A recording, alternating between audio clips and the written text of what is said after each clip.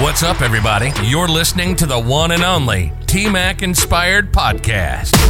Listen as she sits down with regular people to discuss the ideas, the opportunities, and the wealth-building strategies that they're taking advantage of so the rest of us can do the same. Ash. What's going on? My boo. If I was your boo, I would be going with you to Dubai. What you mean you ain't taking me to Dubai? Hey, Ash, that's my boo. That's my boo. Girl, let me tell you something. I've been admiring you from afar. We've had a couple conversations, behind the scenes. You've come and spoken to one of my groups before. Try to get me and one of my other funding groups. We try to give you some money. You've been running from it, but I understand that you got a lot going on. So, what made you want to develop your own subdivision? I'm really big up on legacy. I think that's probably the biggest thing. I wanted to get into development when I first started investing. But I needed to crawl before I walked. And I'm glad I took some advice from people that were mentoring me at the time and told me to pretty much get the renovation part down first. Then you transfer over into the new construction and development, because I've learned a whole lot, just with doing renovations. Developed a lot of great relationships, because you need those exact same relationships to do new construction. So I'm glad that I took the time out to just learn that part first and then move into doing the subdivision. But it's really about legacy for me. I mean, that's really huge for me. Whatever I do, I'm big up on it. I don't like nobody to be out here trashing my last name. And that's really important for me. I mean, that's what it's all about. Right. What made you, wait a minute, let me go back. Before you became a developer, before you started fixing and flipping and renovating, doing all that in real estate, what were you doing? I was a social worker, and I was I was a real estate agent. So I was helping clients buy and sell houses. What changed that was I started, just getting on social media, realizing that there's a lot of other ways you can make money in real estate. So then you get into the subject too. Then you got wholesaling, and then you got renovating. And I'm like, oh, okay. So there's other ways you can do it. And so that's when I started getting into, then of course, finding my niche. I do really well with buyers. I do really well with sellers, but I do way better with investors. So just finding my niche. It took me time it took me some years, to about 6 years, for me to find my niche. So when did you decide, okay, I'm done with social work, I'm gonna quit and go full time? What made you decide that? I did not quit until last year. Everybody thought I was in real estate full time. I was not. I was working as a social worker. I mean, I didn't quit. What's this month? This February. March makes a year. I didn't quit until March of last year. I see you. Okay, so what made you quit?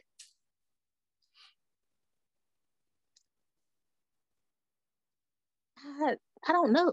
I think I was just being burnt out. That made me quit, because I was getting to the point where I was burnt out. I love what I did, though. I really liked the job. It was just, I liked the families. The job was hard, because you had to be 50 people at one time, all the time. The money was not good. I was living okay, but I wasn't living enough I was living just enough to make sure bills were paid, and I was okay. That was it. What made me quit was, at that point I think we had just sold a flip, and we had 2 or 3 about to finish up. And so that gave me confidence enough to just walk away. And I think at that point too, I had maybe just as a regular transaction as a realtor, I sold over 50 units last year by itself. So at the beginning of the year, I had at least 20 homes under contract already. So even, of course, you probably gonna get to close table all of them when you expected to. But I'm like, okay, I know I'm gonna at least close over 10 of them. So I'll be okay. So then I was like, okay, I'm out. And I took the leap, and I just got out of it. Now I know this because I've been following you, and like I said, admiring your work, what you do. I read all your posts. You be talking trash on your posts. You give a lot of free game, though. You give a lot of free game. So one of the things that I do admire about you is that you have systems in place, like real systems. By you having those systems in place, did it make it easier to transition full time in real estate? It did, and also having the team. So I don't do this by myself. I hope don't nobody think I do, because I do not. So the systems part was huge because I needed to cut all my communication, of course, cannot be all. I need to have systems in place to where I'm not over communicating all day long to 50 different people. So the systems help, and then having a team. Where did you learn how to build systems and teams? Where did you get that from? My mentor is Rashana Scott in Chicago. She helped me. Well, first of all, she helped me figure out the investor side that I was missing early on. The systems and the processes, a lot of that I gained from just being a realtor. Because you got CRMs, you got drip campaigns, you learn all those things already. It looks differently as you're providing those systems to investors, though. And that's why I tell people, when I'm looking for off-market deals, the MLS is the last place you want to be. So now you have to get into learning deal machine, batch driven, HILU, skip tracing, uploading those documents, and of course, weeding out what makes sense and what doesn't. I focus on tax delinquent and probate leads only. That's what's big in my market. Tax delinquent, because in my market where I'm in, it's not like the bigger cities where they have tax delinquent lists every month, like in Knoxville, Tennessee. Every quarter, you got a long list of tax delinquents. They don't play. They on rotation, ready to sell them. My market, no. You have somebody tax delinquent for 10 years. What? Yeah, they don't enforce it. So what I ended up doing was I built a team around that. Okay, well, if I go ahead and get ahead of that, that's my pitch. You owe taxes on your house. I'll pay them off, get this burden off of you. You sell me this distressed home. So whatever I offer you is what you're getting. You're not paying no closing costs, and I'm paying your taxes for you. Then that way I'm getting what I want because I'm buying them at well below 70% of the after repair value. They're getting the price, they're getting the house off of them. The city or the county is also getting a tax delinquent house that has been on their books for years off. So it just works well. Probate leads are coming in because of how long I've been doing it. Now I'm going to court, and we're doing the estate process, sitting right there with them, and Experience Capital is on the court order to buy it. And this is simply by now people calling me and saying, hey, I know what you do. My uncle, my grandpa just died. And I even allowed a family to come look at it once it's done to see what we did. So just building that relationship, those relationships are really big for me. It's really about just treating people like human damn beings, really, pretty much. And then over time, you no longer have a referral. You don't have to worry about leads and systems as much. You still have systems, but you don't have to get out here and chase them. Now you're focusing on a referral base. And that's what you want to get to. Right. So basically, you kind of built your business based on saying, hey, here's a problem. I've identified the problem in the system, and I'm going to provide the solution. And by you providing the solution, people started in developing those relationships. People started finding out about, okay, this is the problem solver right here. She's the problem solver. So, hey, I got a problem, and I'm going to, so you're not really spinning your wheels out here trying to find leads and things like that. Deals just, come to you, which makes it easier for you to just plug and play. Yes, pretty much. Okay. I mean, that makes sense. But, the basic things that you got down was you were a real estate agent first. So, you understood the importance of having a system. All of that is super important, especially when you want to scale your business. There is nothing worse than not having systems and chasing your tail and thinking you're going to make money. Yeah. And then also too, a lot of my investors are out of the state. I have clients in California who work with me, never been to North Carolina where I'm at, Georgia, South Carolina, New York. So having those systems allowed them to track from beginning to end the construction of a project. They don't have to call me and check and look. Notes are in there. We do our meeting calls Monday at 10, Friday at 10 to debrief throughout the week of what happened with the project or how things are going. Those notes are inputted in the system. You can just get on your app, look right in it, and you know the progress of that particular project identified for you. So again, that's a service, a great customer service for an investor because they know their project and their money is working. Because ultimately, that's really what investors want to make sure that their money is working for them. And you're doing what you're telling them you're doing. And that's how you build that account, that, of course, those relationships then with investors. So they want to keep investing over and over too. So that was a huge piece. Systems is important.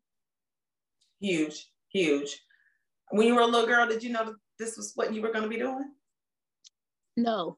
And I ain't gonna lie and act like I did, because if you would have told me I was gonna get into sales, I'd have been like, you out your damn mind. No, I'm not. So what did you think you were going to do when you were little? What did you want to do? Play basketball. That was my biggest goal. That was my aspiration. To go to WNBA, play ball overseas. That was what I thought I was going to be doing. So what happened? I was one of those kids where when I was younger, because I'm the oldest of 7, I never traveled. So I had never been to Disney World. I hadn't been to the beach until I got grown. So I had never seen the beach until I was probably in my early 20s. I took myself and I was able to pay for it. So I had never done things like that. Basketball, I traveled and done different things, but I didn't get to see much. And then when I did go somewhere, I played ball so much, I was tired by the time, I couldn't do anything. So when I went out to college, I struggled a lot with being away from my family.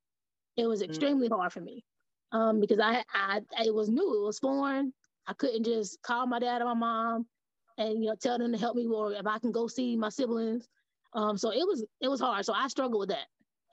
And where'd you go to school? It was Garrett College in Maryland. That's pretty far for somebody who's never been outside of pretty much of their hometown. Is Tennessee? Is that where you're from? No, I'm from Charlotte. No, I was born in Charlotte, raised in Shelby. Shelby's about an hour outside of Charlotte. So I moved to Tennessee because I took a social work position after I got out of college here. So I've only been in Tennessee for about 7 years or so. So yeah. So you live in Tennessee and North Carolina? I do. I have 2 homes. Yeah. I go back to my family. Okay, so when I stopped playing basketball, I did go ahead and pursue college. I earned 2 master's degrees.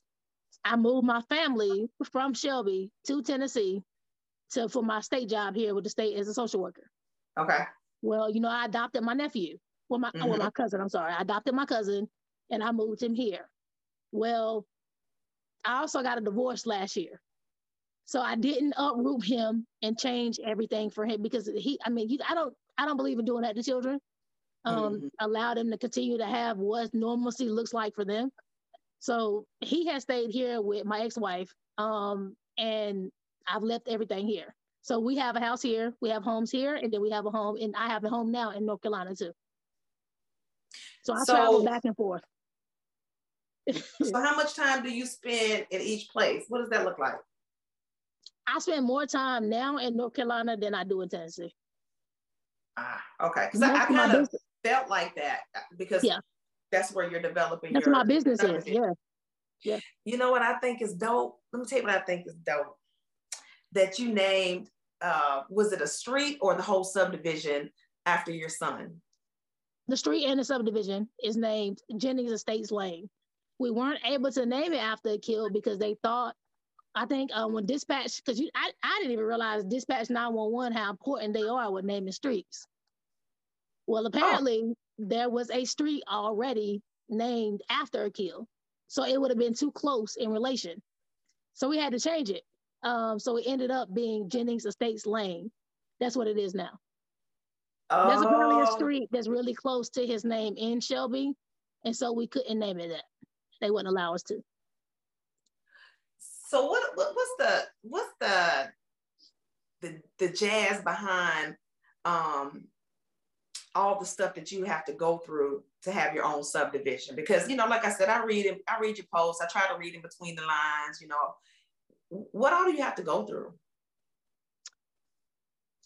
Well, first you got to have, the land was raw. So whenever I bought it, it was raw. It was not developed. Meaning, how'd you get it? How'd you get the land? I bought a house to renovate. Mm-hmm. Now it's probably going to sound weird, but I do a lot of brick ranches. That's my niche house.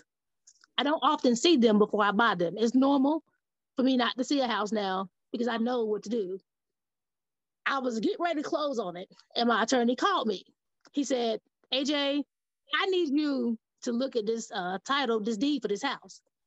And Harry is my attorney, and I'm like, okay, I'm busy. Like, why the hell do you keep calling me? Like, what is the issue? Close this house like you do any other house. And he was like, I need you to look at it because I'm seeing a lot of land. And I'm like, what? I don't understand. Like, what are you talking about? So the house came with 4 acres. I had no clue. The guy sold me his house for $50,000. Well, he also sold the 4 acres. Stop. I'm not joking. Not joking. This is a real situation. So I go look at it because now I'm like, okay, wait. And so Gabrielle and I were both like, okay, AJ, what the hell is going on? And at this point, Christy's like, okay, what is going on? Because it was a trailer on the land. His daughter was living in the trailer on the land. And I think if you remember, I was posting about getting the trailer off the land early on. And I'm like, oh, okay. So, I mean, we dealt with the trailer, got it off. I bought the house, fully renovated the house, sold it for $15,000 more than what I was supposed to sell it for. Whoa. In the middle of the renovation process, I told Gabrielle, I said, well, this is what we're going to do. I'm going to subdivide the land off because it's 4 acres. I gave the owners that the existing home structure, I gave them 0.60 acres for the house. And my disclosures in the MLS is all in there. I had already subdivided the current structure from the rest of my land. This is the land you're going to get. I also had already prepared an easement with my current attorney, and I told him, listen, because I need to be able to get access to my road on the side of their house. So we're doing all of this in the mix of selling this home we'd already done flipped. Subdivided it off. I'm one lucky ass person. I figured it was going to be on septic and not sewer just because the house was on septic. So I knew it was. Well, years ago, a house had burnt down back there in the back of the 4 acres, and it did have an existing septic system in the back. So we did perk testing, which you have to do perk testing.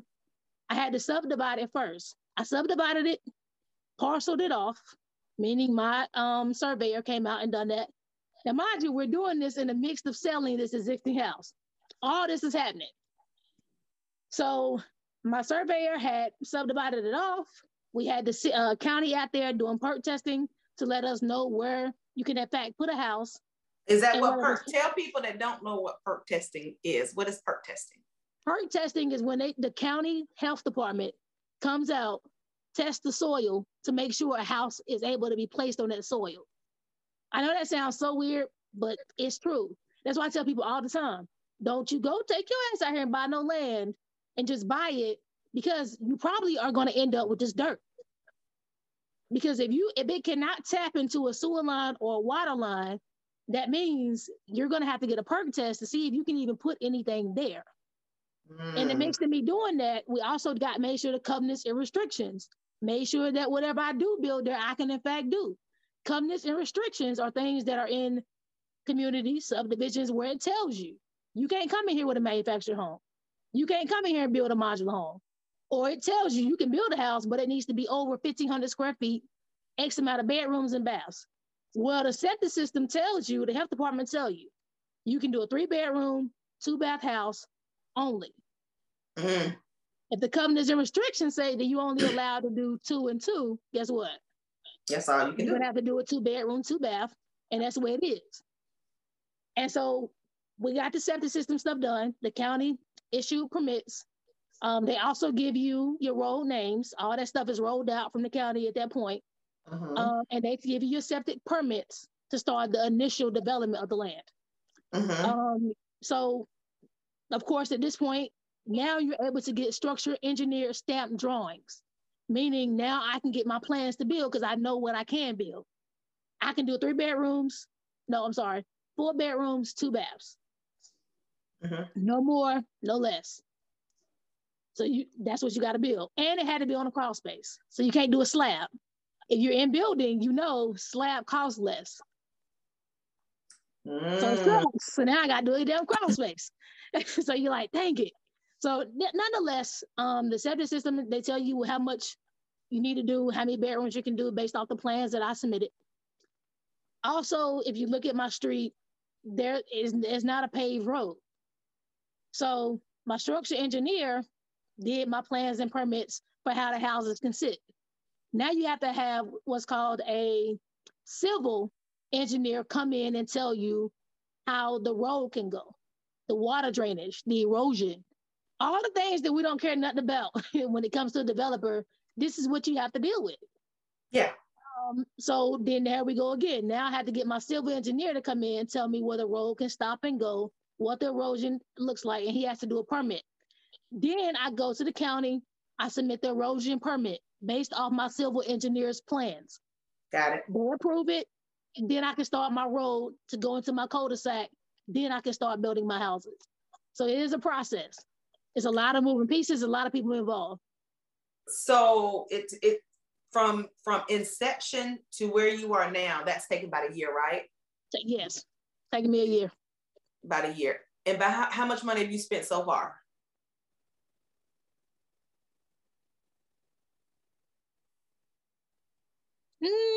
About $4,000-$5,000. That's it? That's it. Wow. That's it. I would have thought it would have been more. No. It sounds like more because so much time you're putting into it. It's the time, not the money. It's the time that sucks because you don't put all this time into it. But no, my plans, my structural engineer did my plans. It was about $1,200. To stamp them was another $1,500, give or take. Whenever I did my septic stuff to get perk testing done, it's about $300 per subdivided lot. Okay. It's like $900. No. Now my civil engineer, he probably gonna run up a bag. It's probably gonna be a couple thousand to work with him. Oh, for sure. Yeah, that's it. Oh, so this is doable. Yes. Now I'm gonna tell you how I structured the funding. Wait a minute. This is some good stuff. I love talking about that money. Yeah, this is the fun part. Yeah. So, of course, I own the land outright. So this is kind of the cool part. I have so many people calling me wanting to buy my land from me. Because now, I'm going to tell you 2 ways. I could walk away from it and still make 6 figures without even touching the land at this point. I can get what's called a developer's fee. I've done all the hard work. You got my structural engineer drawings and stamp drawings that you need. I've done the septic and made sure now it's fully developed. It's no longer raw land. I've subdivided. You have all your easements and plates already drafted. Deeds are ready. You can just come in and get ready to build it and finish it. I can charge what's called a developer fee, $100,000, and give you all of it. You can come in. Each house is already after repair value. It's valued right at $325,000 a piece. And I haven't even touched the dirt. What? Yeah. So you use your rendered drawings and plans to submit to an appraiser to get your after repair value. So I told you, that's how you get your funding. That's how you get your funding.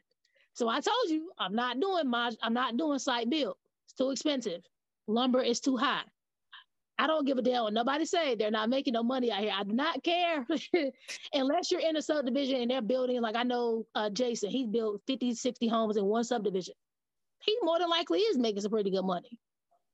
How you having your houses? What are you doing? How do you having your houses built off-site and then brought on? Yeah, so I'm doing modular. So I told you I have to have a crawl space, right? Yes. Well, that's all you need for modular homes, a crawl space. They come in, they set it down. You got to get a crane. So I got to pay for a crane and have someone licensed to do that, correct? Yes. They come in, they set it. my modular homes are going to cost me, I'm not going to say the direct number, but it's going to cost me under 150 grand. Mm-hmm. That means the house is going to come fully done. Cabinets and everything, flooring. Only thing, and then only thing I have to do is tie in my electrical and plumbing. So I don't even have the roughing and plumbing part. Right. You don't have that. The HVAC does not come. You have to do the roughing and electrical for that. Okay. So that's fine. But now think about that. I'm spending 150, give or take, to build houses that are value over 3. Girl. So whenever I started talking to my lenders, because I've done this quite a bit, the manufacturer is going to require a 20% deposit based on what it's going to cost for them to do the work, which is right around 150. So they want 20% of that. Most hard money lenders, they like to charge interest based on what they're going to lend you, period. So all my hard money lenders, when I approached them, I told them, no, ma'am, no, you're not. Well, I don't think I need you to do, because the delivery for them is out in July.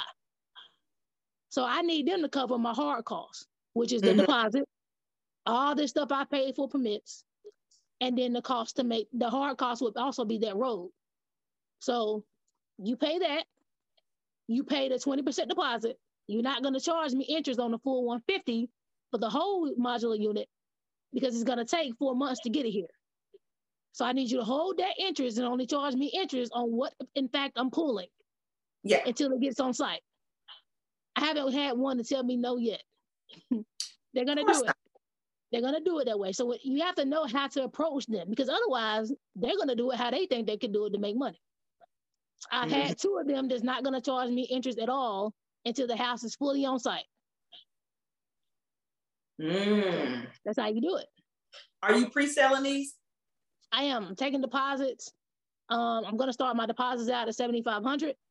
That's going to help offset a lot of my hard costs to jump into the next septic system. The septic systems by themselves are what's considered to be hard costs too, because that has to be done before you can even touch the house. Septic systems are kind of going a little bit higher. You're in that 5 to up to 10 grand, depending upon the size. So I'm having people, the buyers, that they come pre-approved, they pay a deposit to help me offset some of that cost for their septic, and we'll start construction on the crawl space ourselves. And they can go ahead and start that. Okay, so is this for owner occupied, or is that how you're gonna sell it? Yep. So like people like me that say, I think I might want to buy one of these. No. You can, like, if an investor want to come in and decide they want to buy to rent it, I'm having a lot of that. People want to buy them to rent them. Yeah, I'm cool. Because that's where I am. I'm like, ooh, I might want to talk to you after this.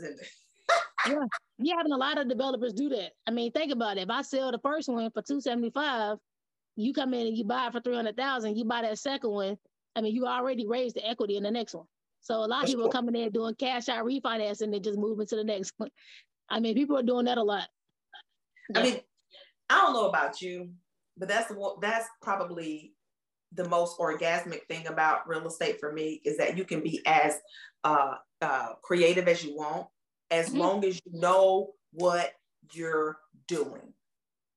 That, and people, I tell people all the time, when you go into these lenders and you asking them for money, go in with the mindset of, I am giving you my business and I'm going to control how this is going to go.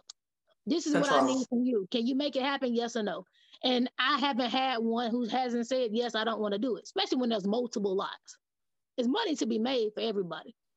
Everybody. If you know how to properly structure a deal, everybody can eat. I mean, everybody. But what I've seen in real estate is that, number one, a lot of people don't know what they're doing. That's number one.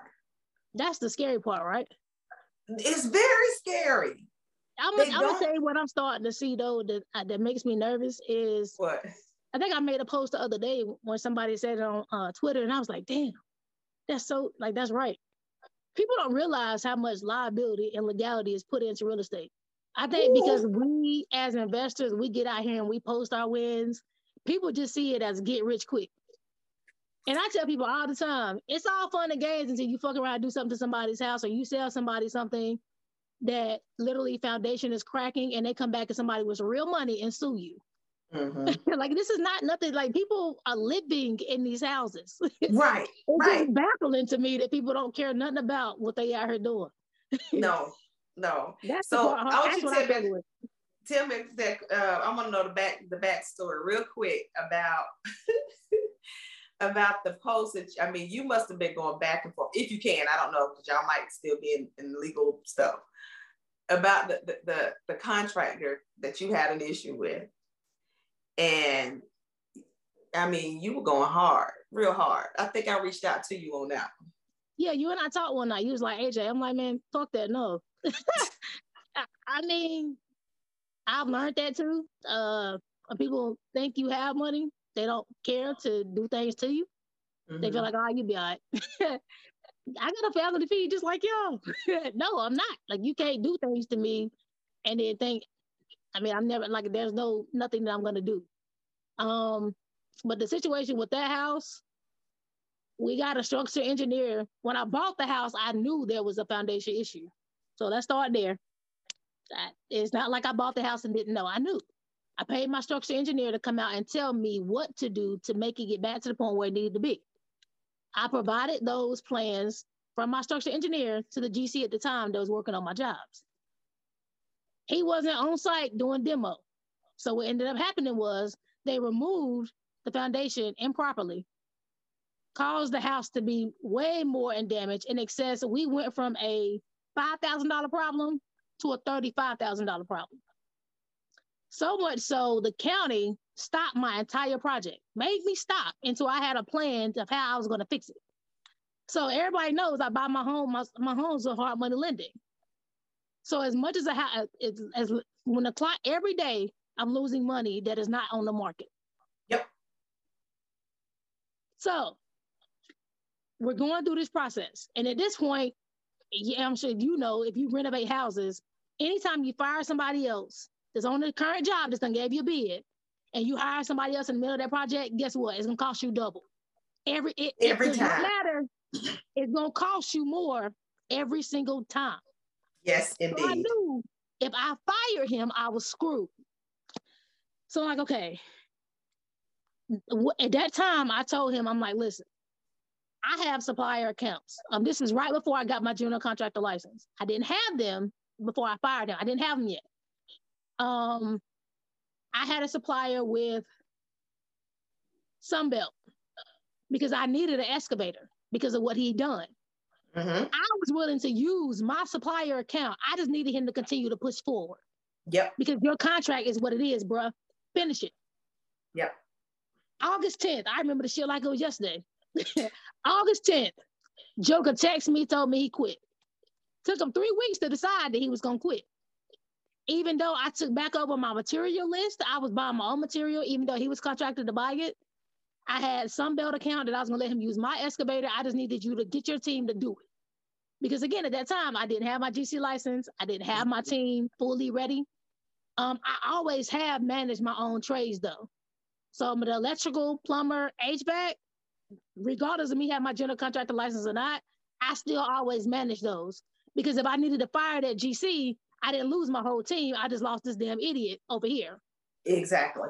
So I'm very intentional about that. So if anybody is listening, if a GC tell you that he wants to manage all of it, don't let him. Because if you have to fire him, you're screwed because he's going to take that whole team with him. So I always did that. So that I wasn't overly concerned about. But hell, I had to get through demo and I had to get through demo and framing to get to roughing. So I'm like, okay, great. So he quit. Kid you not. General contractor license was approved that week after. What? I'm not joking. You said you were a lucky girl. If you go back and you look at my license, I literally got my license that following week after he quit. I just rebuilt my team. I built my team. I was already talking with a few people because I was in the mix of doing that. I was already talking to subs and vetting people. Me and Gabrielle had literally been to Gaffney, South Carolina 2 weeks prior to and talked to this guy named David. He is a country white guy. I love him to death though. And I'm like, I don't know about him. I don't know if this is going to be able to work. That guy came in, finished my job, and saved me money. He came in as my sub for my job on that house. I already had a guy named my subdivision. Whenever they was perk testing, they needed to do some digging into the ground to test the soil. Yeah. At that time, I had already worked with a guy named, what was his name? Fernando, I believe. I had already worked with him. So the damage they had done to that carport was mason work and concrete. He had already done concrete and mason work on one of my other homes that I had flipped. Called him in. They literally had my shit done in less than a week and a half. Whoa. David, I had just met him in Gaffney, South Carolina 2 weeks prior to. This is a real story, I swear to God. He came right in, did the framing, re-supported my house, and got me back on track. We started roughing, framing. I literally had that happen to me. I lost $30,000 in 2 weeks. I had that happen to me. I bought the house in July. My GC quit in August. My house was fully renovated and ready to go and placed on the market in October. I just sold it, and I sold it and closed it before Christmas this last year. How much you make off of it? $53,000. Okay. Not bad. I mean, all in, I lost. The time that I lost, technically I made $35,000. Okay. So the bottom line, $35K. Still not bad. To go through all that bullshit and in less than 6 months still pay my hard money lender off and get up off in the butt of the house and out. So that's not bad. No, it's not bad at all. But that was a trying time for you. I know that was a difficult time for you. I saw that. Yeah, because you know the thing too. People think when you become a licensed general contractor, you just become one. No, you gotta get all those insurances and business licenses that come with it.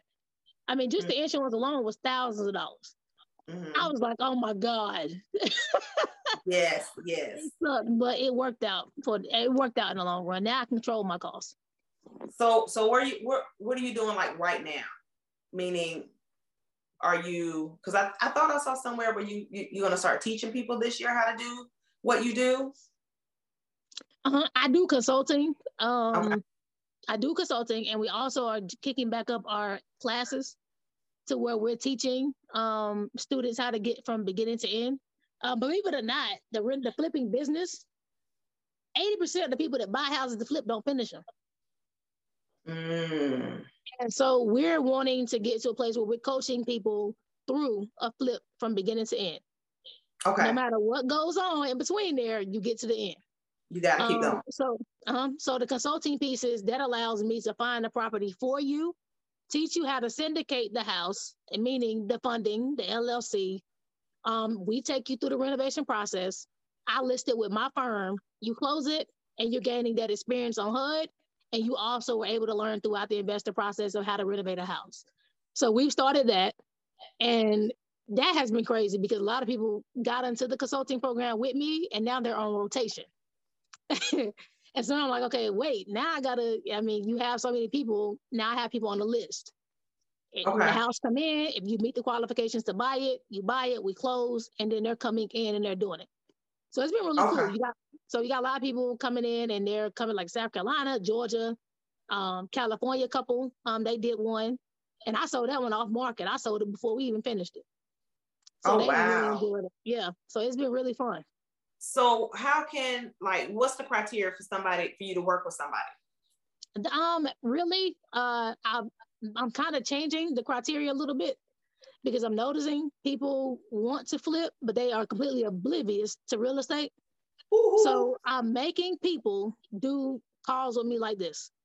Okay. I'll record them to make sure legally, because it's a mess. People all of a sudden forget what the hell they told you as you're going through the process. If you do not have liquidity of $25,000, $30,000, I can't do it. People really believe that an estimate for a budget means it's estimated, meaning it could go up. It could go up, it could go down. If I demo a house, I can't see behind the wall when I'm just walking it. So if something goes wrong and you have a $5,000 problem, hard money lenders are not going to give you no more, no less than what they funded that deal on. So guess what? That money has to come out of your pocket. So just making sure they understand these are things that can come up. I can't predict every damn thing. Making sure your credit score is at least a 650 or higher. I prefer it be a 700, or someone that does have a 700. Because if it doesn't sell, you have to have another exit. What is exiting? Now you got to refinance this joker, get out of this hard money loan, either put a tenant in it or keep it on the market to where you can sell it. If your credit score drops, I can't help you. So you have to be savvy and patient enough to refinance to get into the exit, because just because the market today allows you to sell it does not mean what it's going to be tomorrow. So just making sure people understand that. So I'm very touchy on consulting clients now. If you want to get into my market and invest and buy them, free game, get on my list. But I'm not taking on a whole bunch of consulting clients unless for sure you understand what you're getting yourself into. Because people really do not understand it. Right. So how can people get on your list to work with you? You can actually send me an email to ashley@experiencecapitallllc.com. Send me an email. I'm going to put that below. Yep. Send me an email. I'll put you on my list. Okay. Do you have a website? I do not. Look at that. Girl out here making millions of dollars, ain't even got a website. You ain't got to have one, though. You got receipts. Yes, I do have receipts. You know, though, I was in Richmond, Virginia last week. And I said, I need to go back down to the basics because I'm really ignorant out here. I went all the way to Richmond, Virginia. You know, I didn't come with a card. And then people were cards. I didn't have any cards either. And my ex-wife was like, what the hell is wrong with you? Like, now all of a sudden you making a little money. Now you forget that these are common things you need to have. So I But came you know what home. my mentor told me? What? Ash? My mentor told me business cards are for lazy people. What made her say that? He said because when you give somebody a business card, you're putting them contacting you in their hands. Right? That's true. So guess what you do with business cards? I know what I do with business cards. I throw them in a bag and put them on my desk and I don't think about them. You know? Okay. So what does that mean? If I need, let's say for instance, I met you. Me and you met at, a seminar or something. You give me your business card. I give you mine. Guess what? 100 other people gave me their cards. I can't remember anything. But if me and you meet and I say, hey, look, what's your phone number? And I put you in and I put Ashley, North Carolina, developer or whatever. And I put you in, lock you in my phone like that. Guess what? You gonna remember. I'm gonna remember. Now I do that. Even when I go to events. In my mentor, she's like, you need to quit that shit. What you do? I give them my number. They can text me and you can say, I don't care. But her thing is you need to be able to scale enough to where nobody should be able to immediately reach me. I should have. Oh, no. Back it up. Let me say this. Okay. I have a sideline. Okay. So when I lock you in, you're locked in, but I give you my sideline number. So when you text or when you call, it's going to go to my sideline. That means that you're not, we don't know each other like that yet. Yeah. Okay. Okay. Let's be clear. Okay. So you're giving them a number. Just get you another. It's an app. It's called Sideline. Just download the app, and you'll have another number. And that's the number you give out to people who you meet, and you can categorize them. Okay, these are my builders. Blah blah blah. And then when they text you or whatever, you'll know who it is. Y'all start doing business together. You slide them on over to your personal side. Have you scaled up to that point where you have an assistant? Girl, yeah. I ain't done it yet. Oh, come on, girl. Right. I have a transactional coordinator, but I haven't hired an assistant yet. Like a personal assistant, you need one. Your whole life will change. Tell me what you had your personal assistant do. It ain't what I have her do. I thought that's what it was about. Oh, I'm going to have her do this or do that. No, she came in and said, hey, this is what I'm going to do for you. So what happened was when she came to me, we sat down and I said, look, I'm going to tell you right now, I'm a horrible boss. Horrible. I had a personal assistant for 10 years before when I did hair. I had a personal assistant for 10 years. I didn't tell her what to do. She saw the things that I wasn't good at, things that I didn't like doing, and she did them. So I don't know how to boss people around. I told her, I said, I don't have a job description. She said, I don't need one. She said, all I need to do is just look at how you run your day, how your day goes, how you interact with people, and I got it.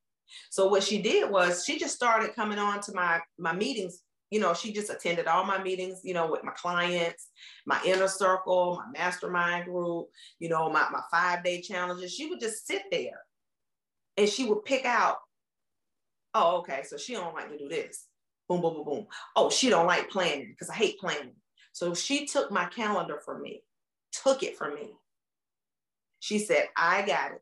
I don't know any of this. Like, people think I'm so super smart and so organized. You know, I've always been organized, but I was working too much. And so what she did was she was like, oh no. So now, like my husband, she even gave my husband access to my calendar. She was like, you can plan y'all's trips around what she got going on. That makes sense. You get what I'm saying? So it's what people what they don't realize is I don't know what to delegate. I don't know what to da da da da da. First things first, let them just come into your world. And a good assistant will pick out, oh, okay, she don't like to do this. I got it. Oh, okay. Too many people are reaching out to her. So I'm going to start responding to them. Like I never said, oh, can you do this? Can you do that? She would always say, oh no, I got this. I got that. Oh, no. I'll take care of that. And did it. So now I sit around, I ain't gonna lie. You know, I love doing these podcasts. You know that, right? Yeah. But I ain't gonna lie. This is how you know you're where you need to be. When you can take your hands off of things that don't belong to you and pay somebody else to take care of. Yeah. So you can do the things that you love. And that was it. I didn't care about how much it's going to cost me because guess what? That allows me to be better at what I'm good at. I can be better at it. And that way I make more money. Because see, she's taking care of all that, the to-do stuff that I ain't got no business doing anyway. You can't be no 7-figure person working on getting 8 figures and you out here, everybody calling you, you emailing everybody back, you know, everybody in your DM, you responding back. People be in my DM, they think that be me. That ain't me. I ain't got time. I mean, you know, like you got my number. We text each other, but you know, people in my DM, very rare do I touch my DM. I think becoming an entrepreneur, and this is just me being a little vulnerable, but I think me becoming an entrepreneur has taught me my character flaws. For sure. Control. I have learned, okay, if you don't quit, you gonna run yourself to the damn grave at 34. And I'm just like, okay, I gotta back up because my mother had her first heart attack when she was 36. I just turned 34. So like, okay, I gotta back up. And some of this stuff I have.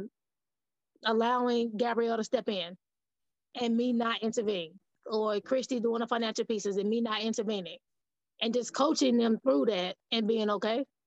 Because I struggle with that so much. And even now in my firm, I'm like, okay, if I don't have a transactional coordinator and I'm licensed in 3 states, I'm bound to have something go wrong. And it's either gonna cost me legally or it's gonna cost me more clients. So how you moving? So I had to learn that part. The assistant part, I know I need simply because of the fact I know I'll have more money if I had an assistant. Ooh, let me tell you something. Your business will scale so, oh my God. And because you have systems in place, it's going to make it really, really easy for an assistant to come in. Even though you have systems in place, because I did, there's still holes in your system. That makes sense. You get what I'm saying? There's still going to be some holes, and there's going to be opportunities for an assistant to carve out time for you, to shave off that time where I'm being honest.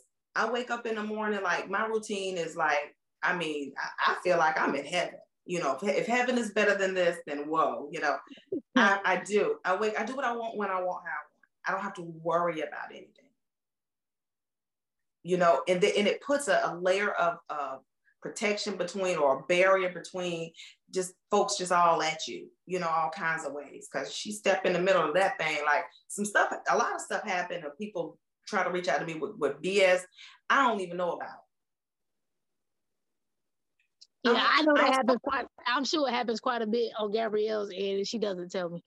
I have to. It'll come all the way to the surface, and she's like, "Ah, shit! I tried to stop it before it got there." I'm like, "Well, I know now, so let's go ahead and deal with the shit that's going on." But I know she stops a lot of the nonsense, and I know Christy, I'm sure, stops a lot of the financial things that I don't know about. Right. But now I'm just like, okay, I gotta get somebody to come in between just my day-to-day stuff. Personal stuff. Yeah, right. Day-to-day personal stuff that you really don't need. You need it off your plate. I'm telling you, you're going to look at, the world's going to look different for you. Yeah, I'm told that all the time, so I know I need to do it. You could do it. You could do it. I ain't going to hold you up because we're going to, we could talk forever. I just want you to say one thing. I want you to speak to the person who wants to get into developing. They want to get into that creative side of real estate, but they just don't know what to do. I want you to speak to that person before we go. What would I tell myself a year or two ago? I think some of the smartest things I done was, I'm gonna name a few things, and I'm not gonna. I don't want to be on here talking all day. I know you got other stuff to do too. And I know I don't want to take up too much of your time because I'm enjoying this. It's really dope. I feel comfortable. Hire an accountant, hire a business attorney, hire a real estate attorney. A real estate attorney and a business attorney are two totally different things. Hire an accountant because you're going to make more money, and you're going to have someone who understands how to move your money and help you make it. When you hire an accountant, hire someone that understands developing, understands that you're going to have a number of LLCs, because I tell people all the time, never buy several houses under one LLC. I don't. I spread them out. And one of my subs fall today up under Experience Capital 2 LLC. He can't sue me for my subdivision that's owned by Experience Capital 1 LLC. You can only hold litigation of that one. Mm-hmm. Your attorney will teach you how to structure that, your business attorney. Your attorney needs to understand 1031 tax exchanges, understand tax credits for real estate developers. If they do not understand how to get you 1031 tax exchange intermediaries, don't work with them. You need somebody who's very fluid in investing. So make sure you have someone that understands that. Start building these relationships now. That way you don't have to bag up and pivot when something goes wrong. And it ain't if you're going to get sued, it's when. Somebody's definitely going to test your ass. And it's just going to happen. Make sure that when you step into real estate investing and you're working with an accountant, pay yourself a salary that makes sense. Meaning, I see so many people in groups, they're like, I need 10, 15 grand a month to live. First of all, if you need that much to live, just regular, something's wrong. And I say that all the time, like, what the hell? Like, what were you making? What can you live on comfortably every month to pay your living expenses? Because all my credit card debt, all this stuff, I paid off. I don't have any of that. Don't go out here buying fancy cars. Yeah, I mean, cool, do it, do you. But I take my time with my stuff. I don't like a lot of monthly expenses. So I pay myself a salary. I tell people, I say it on social media, $4,500 a month is what I pay myself. That's it. That's all I need. Wow, you rich then, because I don't pay myself that much.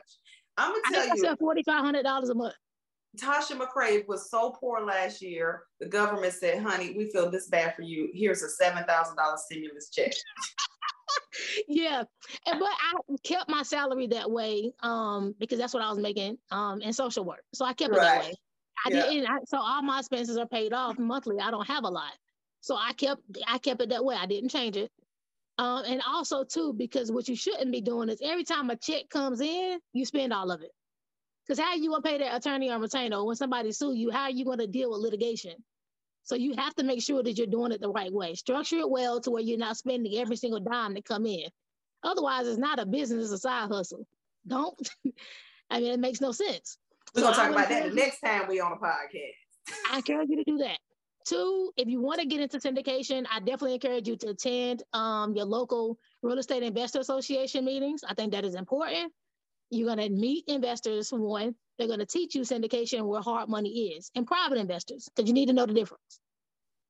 I encourage you to get your real estate license.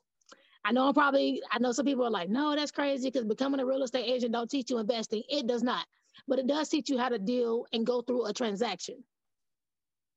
If I wasn't a realtor, I wouldn't know that the health department is where I pull my septic system permits to know what a house should have. How many bedrooms, how many baths. So it teaches you a lot of different things that investors don't know. So you need to, and I encourage that, to get your real estate license, take the class, learn it, pay attention. And I mean, who knew? Like in New York, they sell area rights. Who the hell knew that? They sell that shit. What the hell? They sell an air out here? Like, what? What they do? They charge per square foot to build up. You wouldn't know that if you wasn't in real estate as a real estate agent. You would not know that. The everyday person doesn't know that planes can only fly so high over your home. Right. So things like that. I definitely encourage you to do that because when you're dealing with real estate investors, they have money. So if you do something wrong to them, they're not going to be happy. And you generally do not learn those things unless you get into the business and you really learn the business, which sometimes it takes you time to do. Don't rush it. This is not an instant gratification business. So if you need to work a W-2, do it. Do both. There you have it. Thank you so much for having this conversation with me. Thank you too. I appreciate it. You made me feel really comfortable. Thank you. Oh, all right, y'all. There you have it. This is T-Mac. See you on the next episode. Bye-bye. Hey. Don't forget to follow me if you're not on all platforms at T-Mac_inspired. All right. See you on the next episode. Bye.